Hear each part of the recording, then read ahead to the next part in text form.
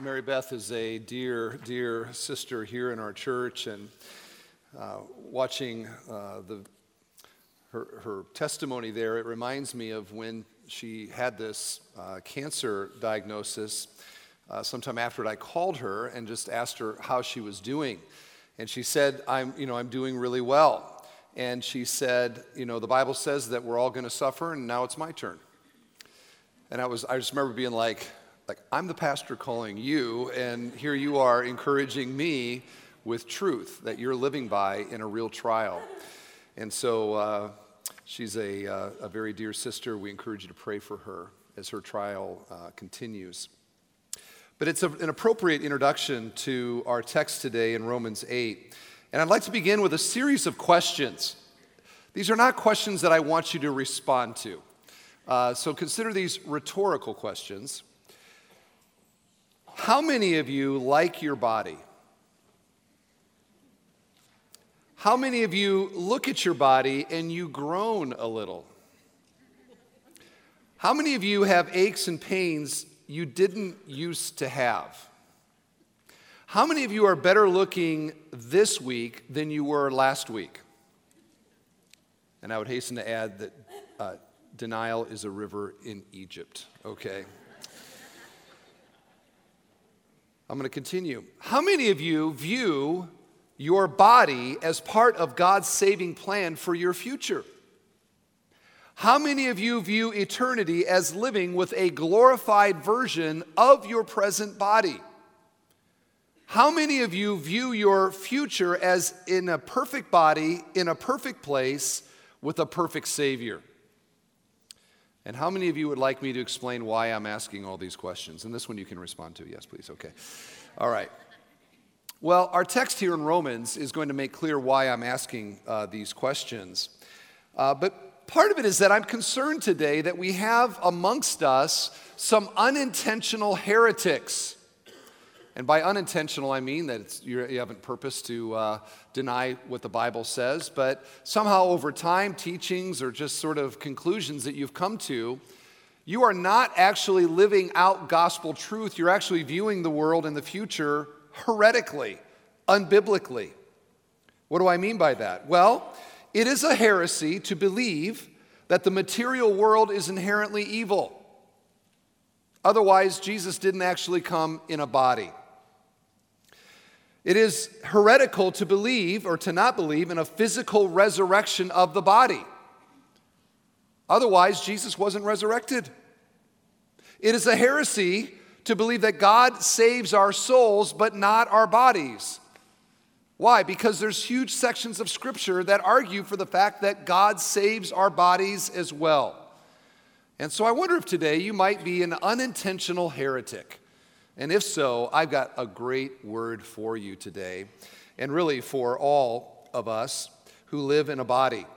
And I'm pretty sure that is indeed all of us.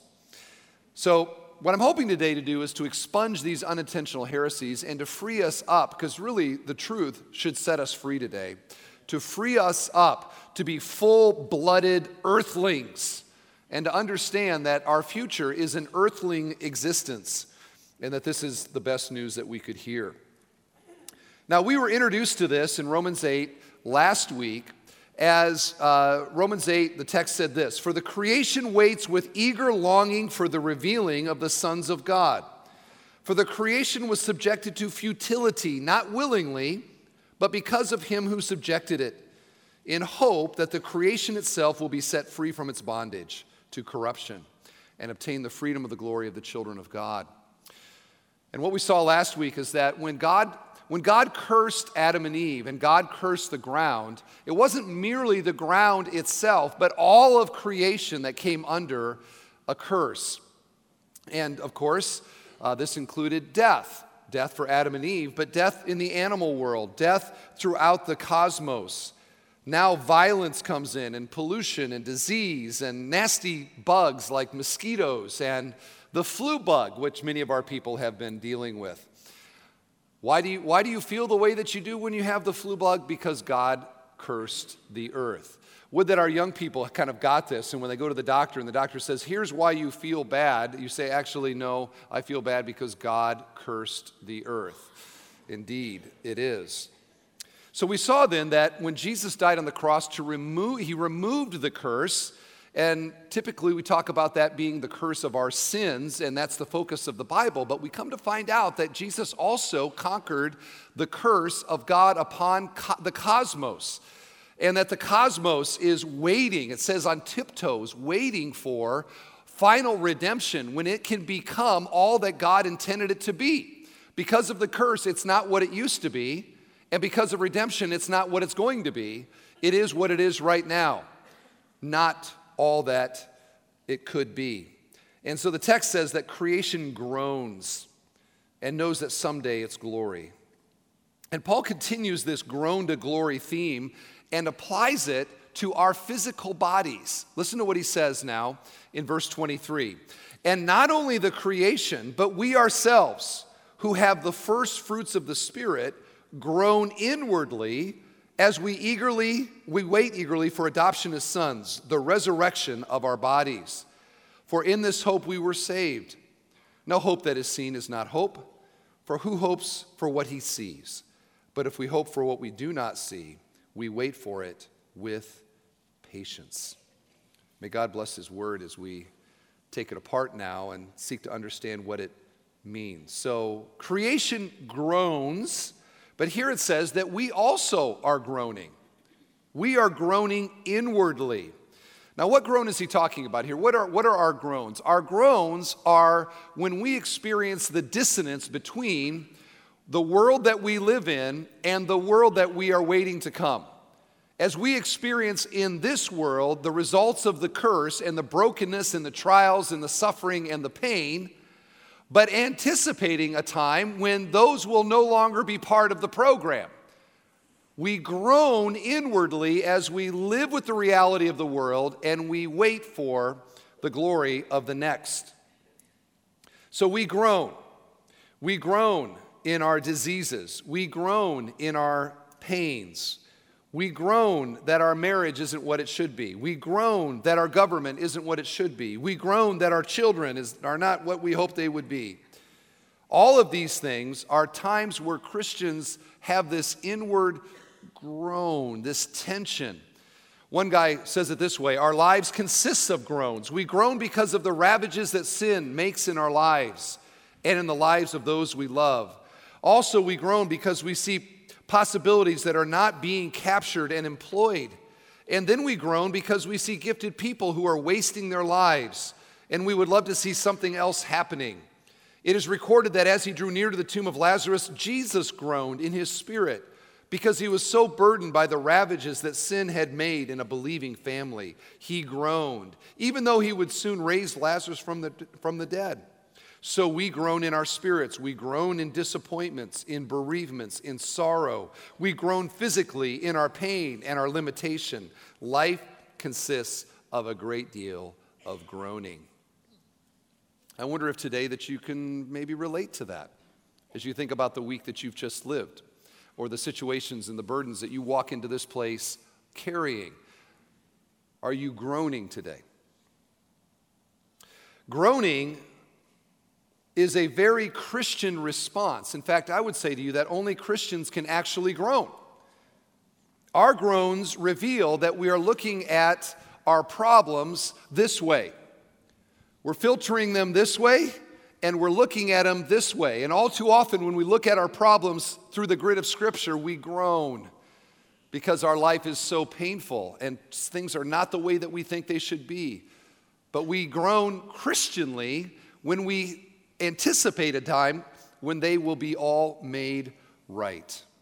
And so groaning is the Christian response to sin in our life. Groaning is the Christian response to pain in our relationships. Groaning is the Christian response to Satan being the king of this world. Groaning is in community is the Christian response to when our brothers and sisters are going through a trial or a trouble. We groan with them. In the next section, Paul's going to say that the Holy Spirit groans. So far from being sort of unspiritual when we groan, realize in the text here, creation groans, We groan, God groans. But we got to groan rightly and for the right reasons, and that's really the aim of the message today. How do we groan rightly? How should we groan? And Paul here has some qualities of groaning that I want to focus in on. And notice the first one is that we groan inwardly. Okay? We groan inwardly. The text again. And not only the creation, but we ourselves, who have the first fruits of the Spirit, groan inwardly. Now here's what groaning doesn't mean. It doesn't mean that Christians, we're all the time sighing about things. We're not that person at the office who's all the time, and somehow admired as being virtuous. We're not the Eeyore at the New Year's Eve party. 1 more year until we're all dead. That's not what it means. Groaning inwardly means that in spite of the pain and in spite of the troubles, we are awaiting glory. We are anticipating something far better. And that's why Romans 8 here says that we do so inwardly. And notice the clause prior to that statement. We who have the first fruits of the Spirit, the Holy Spirit. And we've seen in Romans 8, it's a whole chapter about the Holy Spirit. And here's another example of this. We've already learned that he is the agency in adoption. And here he is described as the first fruits. Okay, that's a harvest term.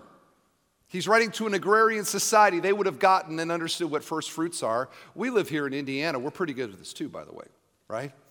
We have a lot of fields around us, and we can kind of understand this agrarian kind of language. The first fruit was, at harvest time, it was the first wheat. It was the first grapes. It was the first, for us, corn or soybeans. Why is that exciting if you're a farmer? Because it's an indication of what is to come. The quality of that first grape or corn is an indication of the quality that is to come. The abundance of the first fruit is an indication of the quantity that is to come. So you look at the first fruit and you get an idea of what the rest of it is going to be. And here it says that the Holy Spirit is the first fruit of God's saving work in us. It's just the beginning of what God has in store. Now, to understand this, I've got a little chart here that I think should help. And we've used this before to describe the fact that we are living in this kind of in-between time, okay? This in-between time where we have the kingdom of man, this world, which the Bible says is passing away. But then we have the future kingdom of God and eternal life, which we sometimes think is someday. But the Bible wants us to realize that when Jesus came, it was the inbreaking of the future kingdom in today's kingdom. That when Jesus was resurrected from the dead, the power of God in this world at work was the sign that the kingdom of God is here now. And the gospel is the proclamation that the kingdom of God is here now. And so we live in this, like the land of in-between. We live in this sort of in-between time where the realities of this broken and futile world we still live in, but we have presently right now the Spirit of God within us as a sign from God of all that is yet to come. And the tension of that and the dissonance of that, this is the land of groaning. We groan because we see around us all of this brokenness, but we groan redemptively. We groan deeply theologically. We groan gospelly. And realize that the only way that we groan is by the Holy Spirit. Were it not for the Holy Spirit, we would have no sense that someday that things are going to be better than they are. Someday that God is going to do something to make this whole world new again. Apart from the Holy Spirit, we would view everything the way that the natural man views it, which read Ecclesiastes as a description of the futility of living in this world without the hope that God is going to do something someday. And Ecclesiastes just pounds home, it's meaningless. Life's like the wind, it doesn't matter. Everything I do, nobody's going to remember it anyway. Apart from the Spirit, we don't groan redemptively, we just groan. We just groan in the pain and the sorrows. And mankind, the human race constantly trying to do what God's promised to do on his own. We look at the Tower of Babel as man coming together and saying, let's fix this world, let's do something, let's do it without God. In our modern world, we have lots of Tower of Babel type things where the sort of utopic vision of what humanity can be when we're all in harmony with one another. That sort of, you can look at utopic socialism or utopic capitalism or utopic whatever. Mankind fixing his problems, fixing the world on our own. The only way we groan redemptively is by the Holy Spirit being within us. And by us understanding what God's true story and plan is for us in the future. And when I get that this is not the end and this world is broken but Jesus is coming, now I understand how I can live in the dissonance of this world and groan about it, but not groan futilely, I groan redemptively.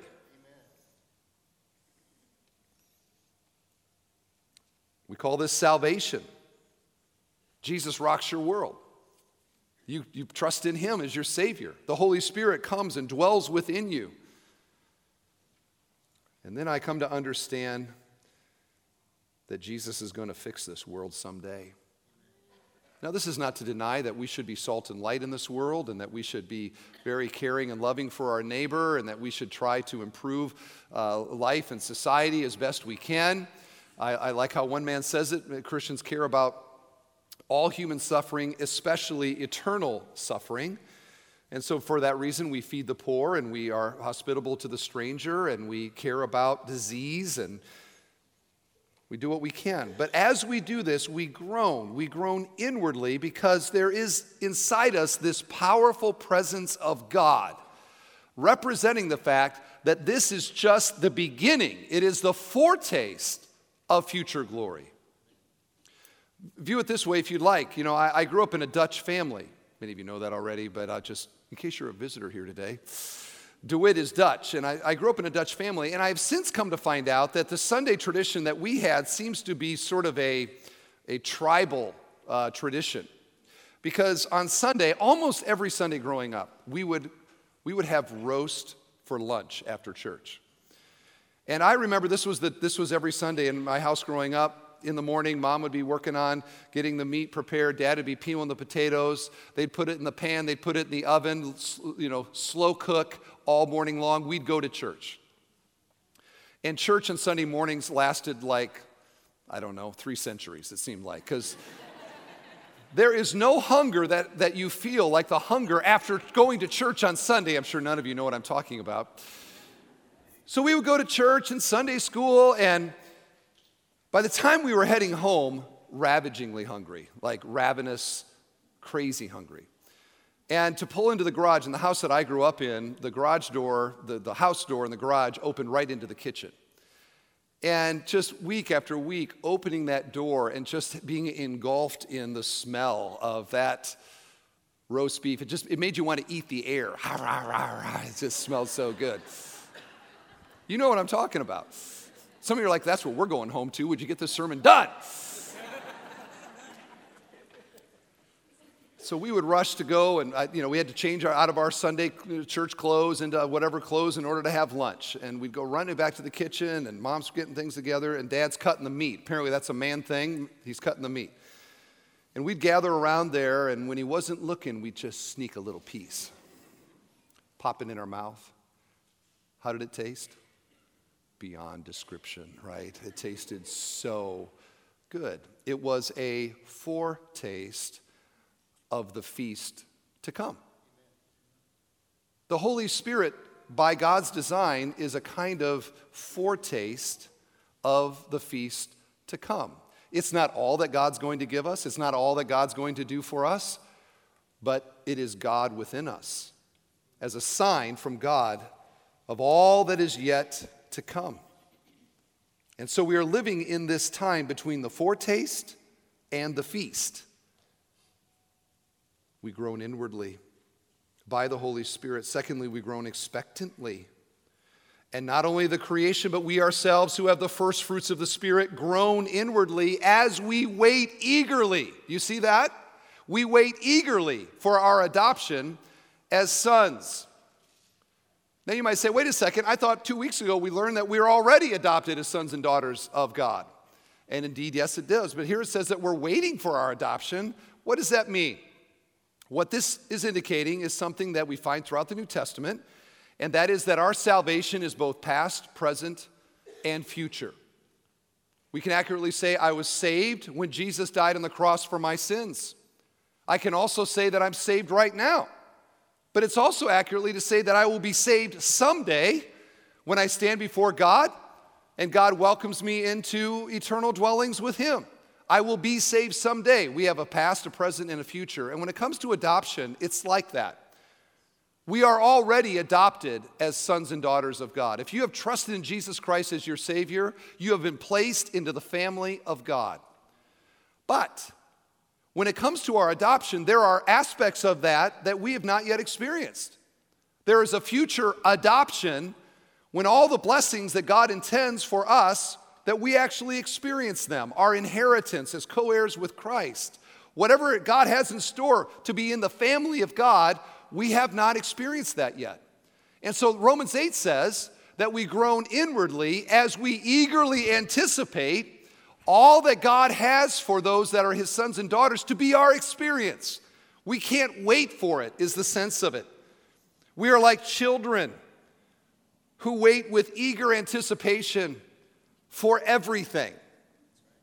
My daughters, I love it, and honestly, sometimes a little annoying, the way that these kids eagerly anticipate things. I mean, whatever it is. How long till Christmas, Dad?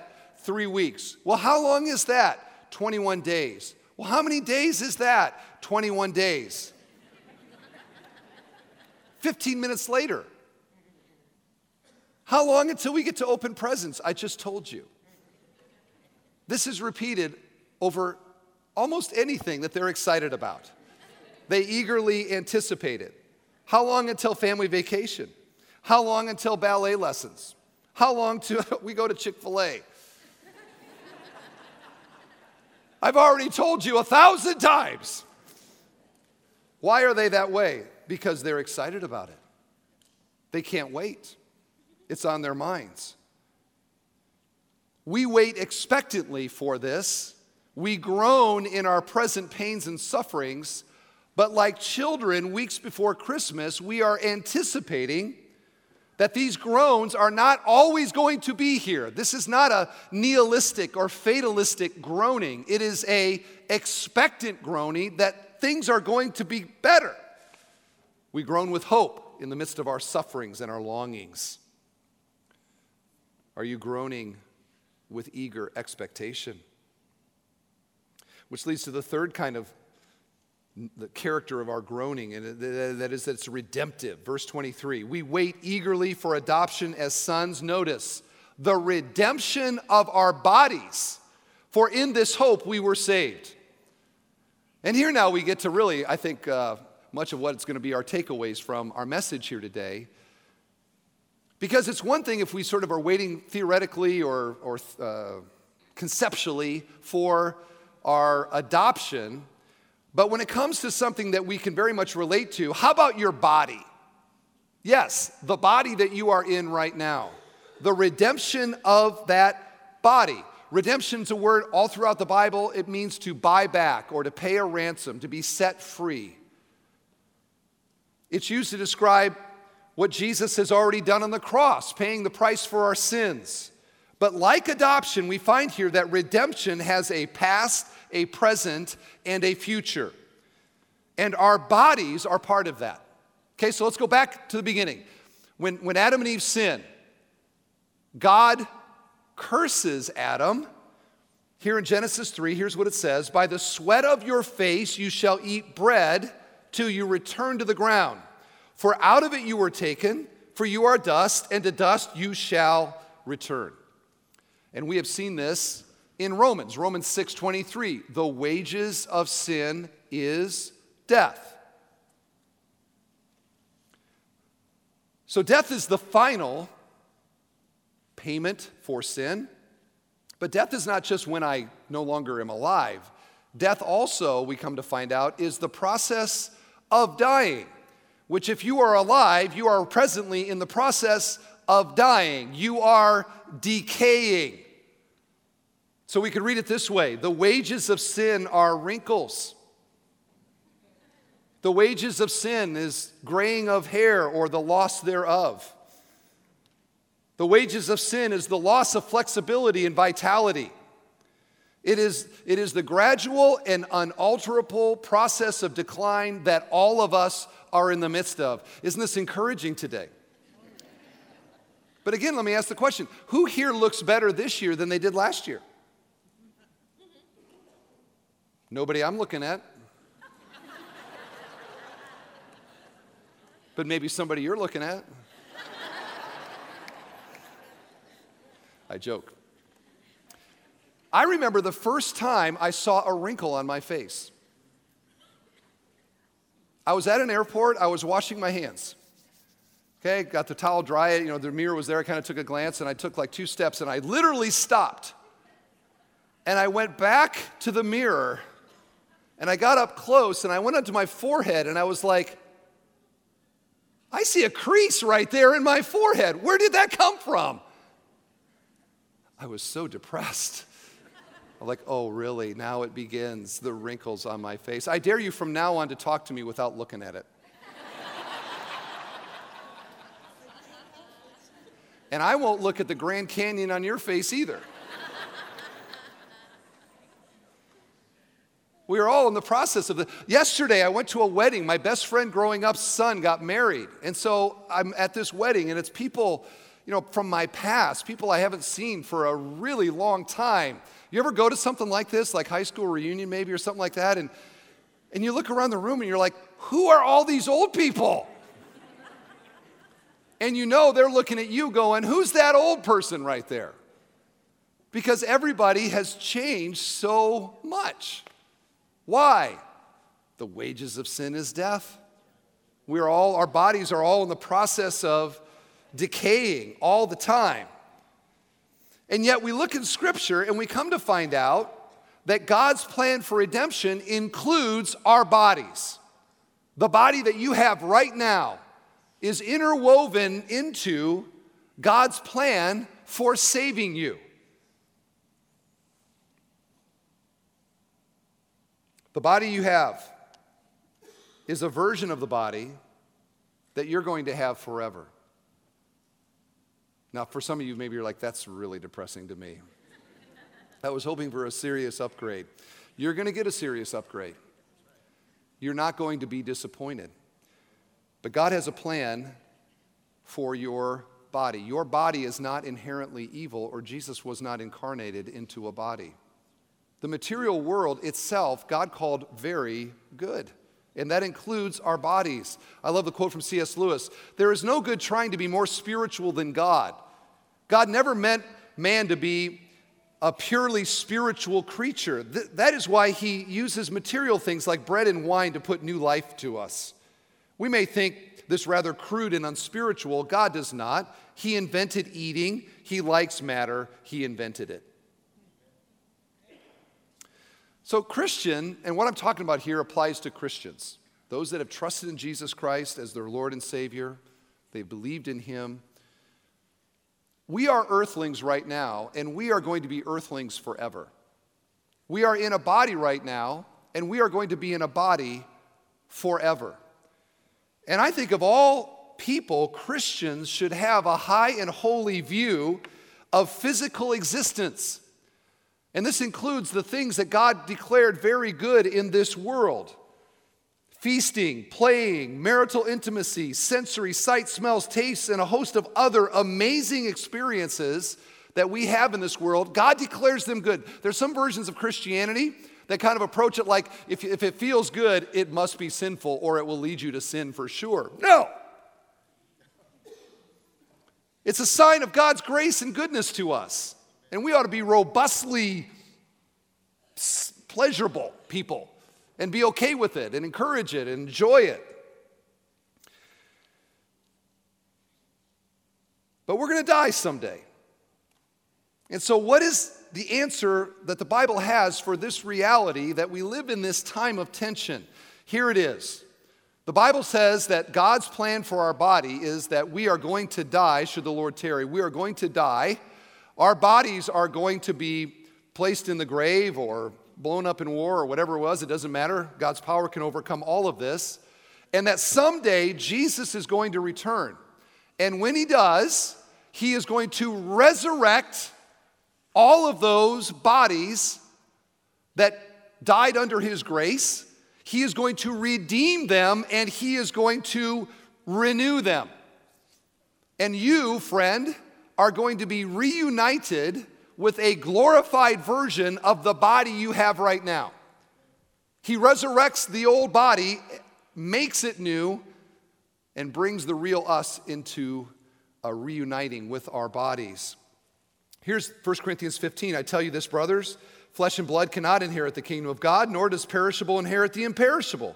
Behold, I tell you a mystery. We shall not all sleep, but we shall all be changed in a moment, in the twinkling of an eye, at the last trumpet. For the trumpet will sound, and the dead will be raised imperishable, and we shall be changed. Someday, that's what's going to happen to your body, Christian. And the Bible urges us to see this as a very good thing. Your body is going to be renewed and seriously upgraded. And there's the encouragement, because you might look at this and go, oh, great, I'm going to be short for all eternity. I'm going to be a brunette for all eternity, whatever it is, your thing. Listen, you're going to get a kind of makeover that when it's all said and done, you're not going to be disappointed. Nobody is going to be disappointed. So the big thing I'm trying to get here is I just think so many people view eternity as we're sort of we're a disembodied existence where we sort of float around. And because that doesn't sound exciting to people who've only lived in a body, we don't look forward to what God has for us nearly to the extent that we should. But to understand that biblically, we spend eternity in a glorified body in a perfect place with Jesus, the new earth. And that this bodily existence is going to be everything we love about the body now with none of the stuff we hate. And that should be very, very good news. Now, obviously, we're not there yet. We all live in an old body. We all live in a broken world. We all deal with things like cancer, as we saw in the video, and a host of other horrible things and experiences that go along with life in this broken world. And so what do? We groan. We groan. But we do not groan as those who have no hope. We groan redemptively as we wait. And that's the point. That's how Paul ends this here. Now, hope that is seen is not hope, for who hopes for what he sees? But if we hope for what we do not see, we wait for it with patience. And that's the last quality we have here, is that we wait patiently.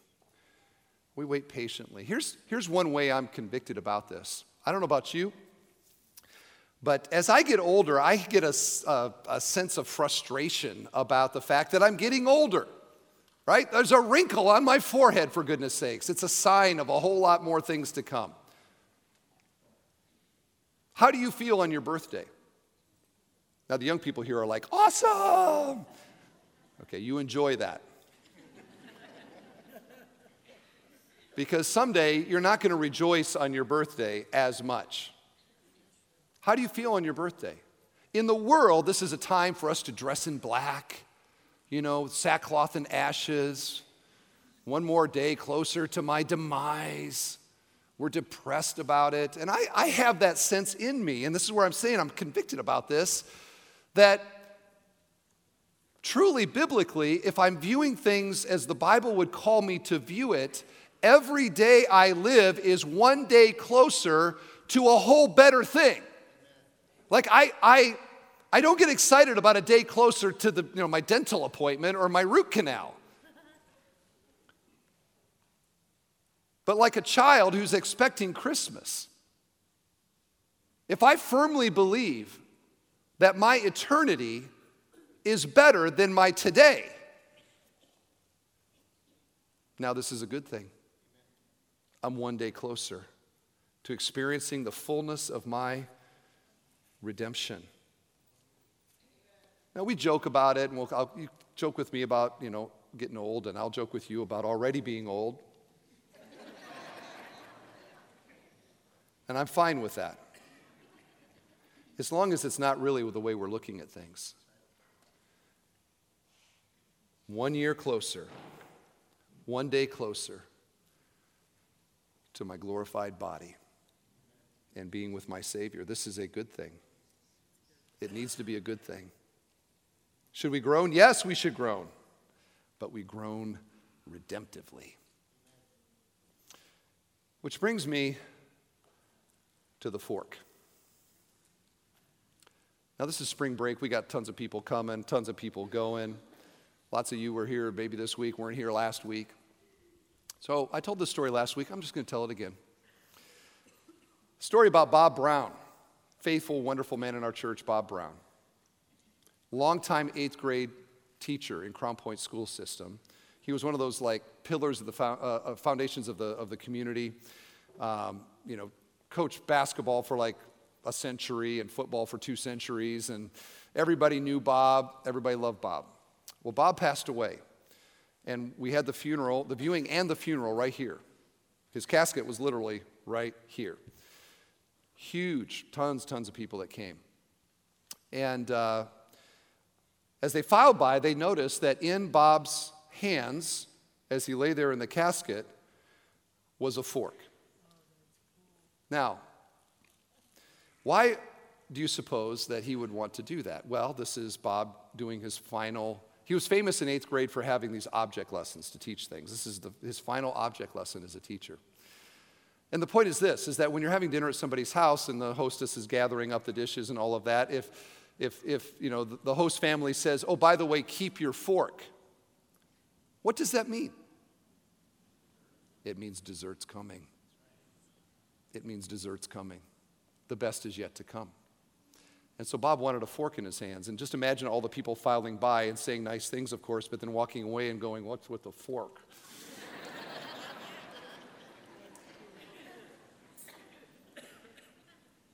Bob wanted them to be thinking about it. What's with the fork? For Bob, the best is yet to come. And he was seeing even his moment in the casket redemptively.